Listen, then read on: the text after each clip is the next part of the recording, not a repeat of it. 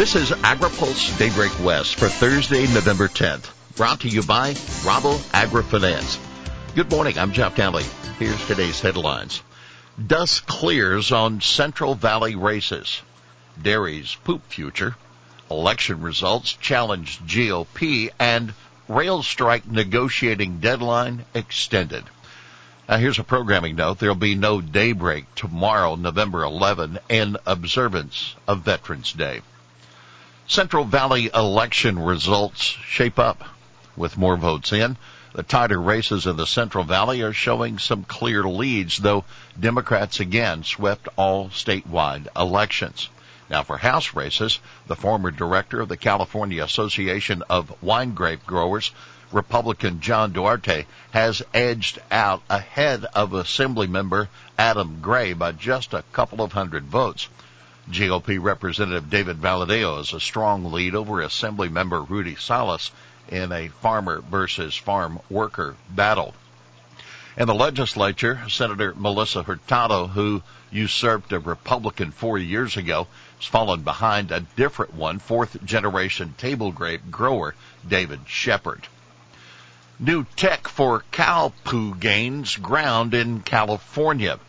Just 26 dairy farms are saving about 1.3 billion gallons of water a year by switching to subsurface drip irrigation systems.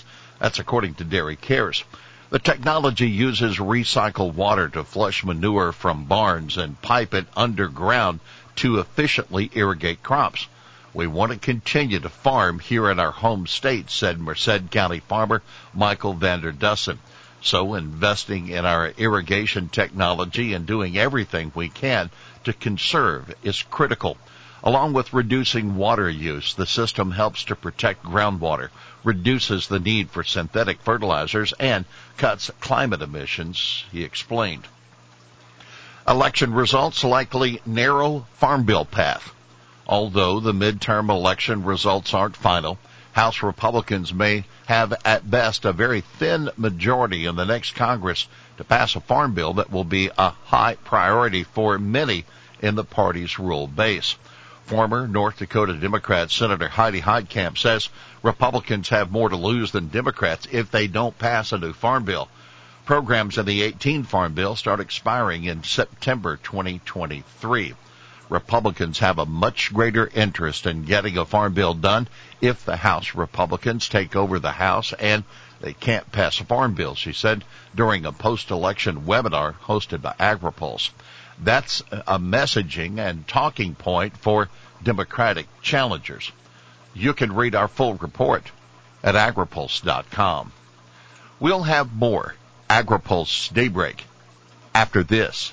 When you work with Rabo AgriFinance, you get the global knowledge and financial strength of one of the world's largest and most innovative food and ag lenders. Tools essential to realizing your aspirations. Discover how an unmatched network of local and sector experts can help you confront agriculture's challenges and seize the opportunities that lie ahead.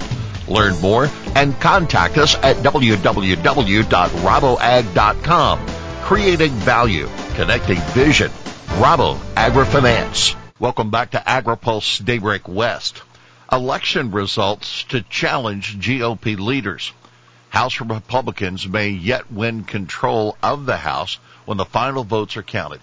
But the GOP leadership will have, at best, a very small majority that could make it difficult for them to pass legislative priorities. A thin majority empowers individual members to derail bills. That's something House Speaker Nancy Pelosi has dealt with as she tried to move President Joe Biden's legislative agenda.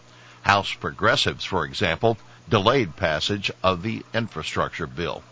Now take note, the conservative House Freedom Caucus holds a new member orientation today and tomorrow. The agenda includes discussion of how to use issues like the Farm Bill as leverage points. Still, former House Ag Committee Chairman Colin Peterson of Minnesota says the narrow election results could strengthen the GOP leadership hand in dealing with rank-and-file members. The leadership can argue that voters don't want us to go off and make radical changes that are going to make everything partisan. Peterson said at a webinar hosted by the North American Agricultural Journalist. Vilsack heads to COP27. Ag Secretary Tom Vilsack will discuss the dairy industry's effort to achieve net zero carbon emissions, climate-smart agriculture, and an international effort to increase ag research spending at the COP27 meeting in Egypt on Friday and Saturday. Vilsack will talk with USAID Administrator Samantha Power and former Secretary of State John Kerry about the Agriculture Innovation Mission for Climate. That's AIM for Climate, or AIM4C, a joint initiative by the United States and the United Arab Emirates to boost ag research. When it was launched with $4 billion in commitments from participating nations, leaders of the initiative say they hope to double that amount by COP27. Deadline for rail strike pushed back to at least December 4th. The prospect of a rail strike is a little less imminent after rail carriers and at least one of the major rail unions agreed to extend the negotiating deadline from November 19th to early December. The two sides differ on the date. The carrier said it's at least until December 4th, and the union said the new date's December 9. The National Carriers Conference Committee, which represents the nation's freight carriers, said yesterday the extension will give members of unions still facing ratification votes time to complete their voting without disruption from the threat of a strike. The railroads will remain engaged with the Brotherhood of Maintenance of Way Employees Division, the BMWED of the International Brotherhood of Teamsters, throughout the extended cooling-off period, and will continue to seek an agreement based on the framework recommended by Presidential Emergency Board, the committee said.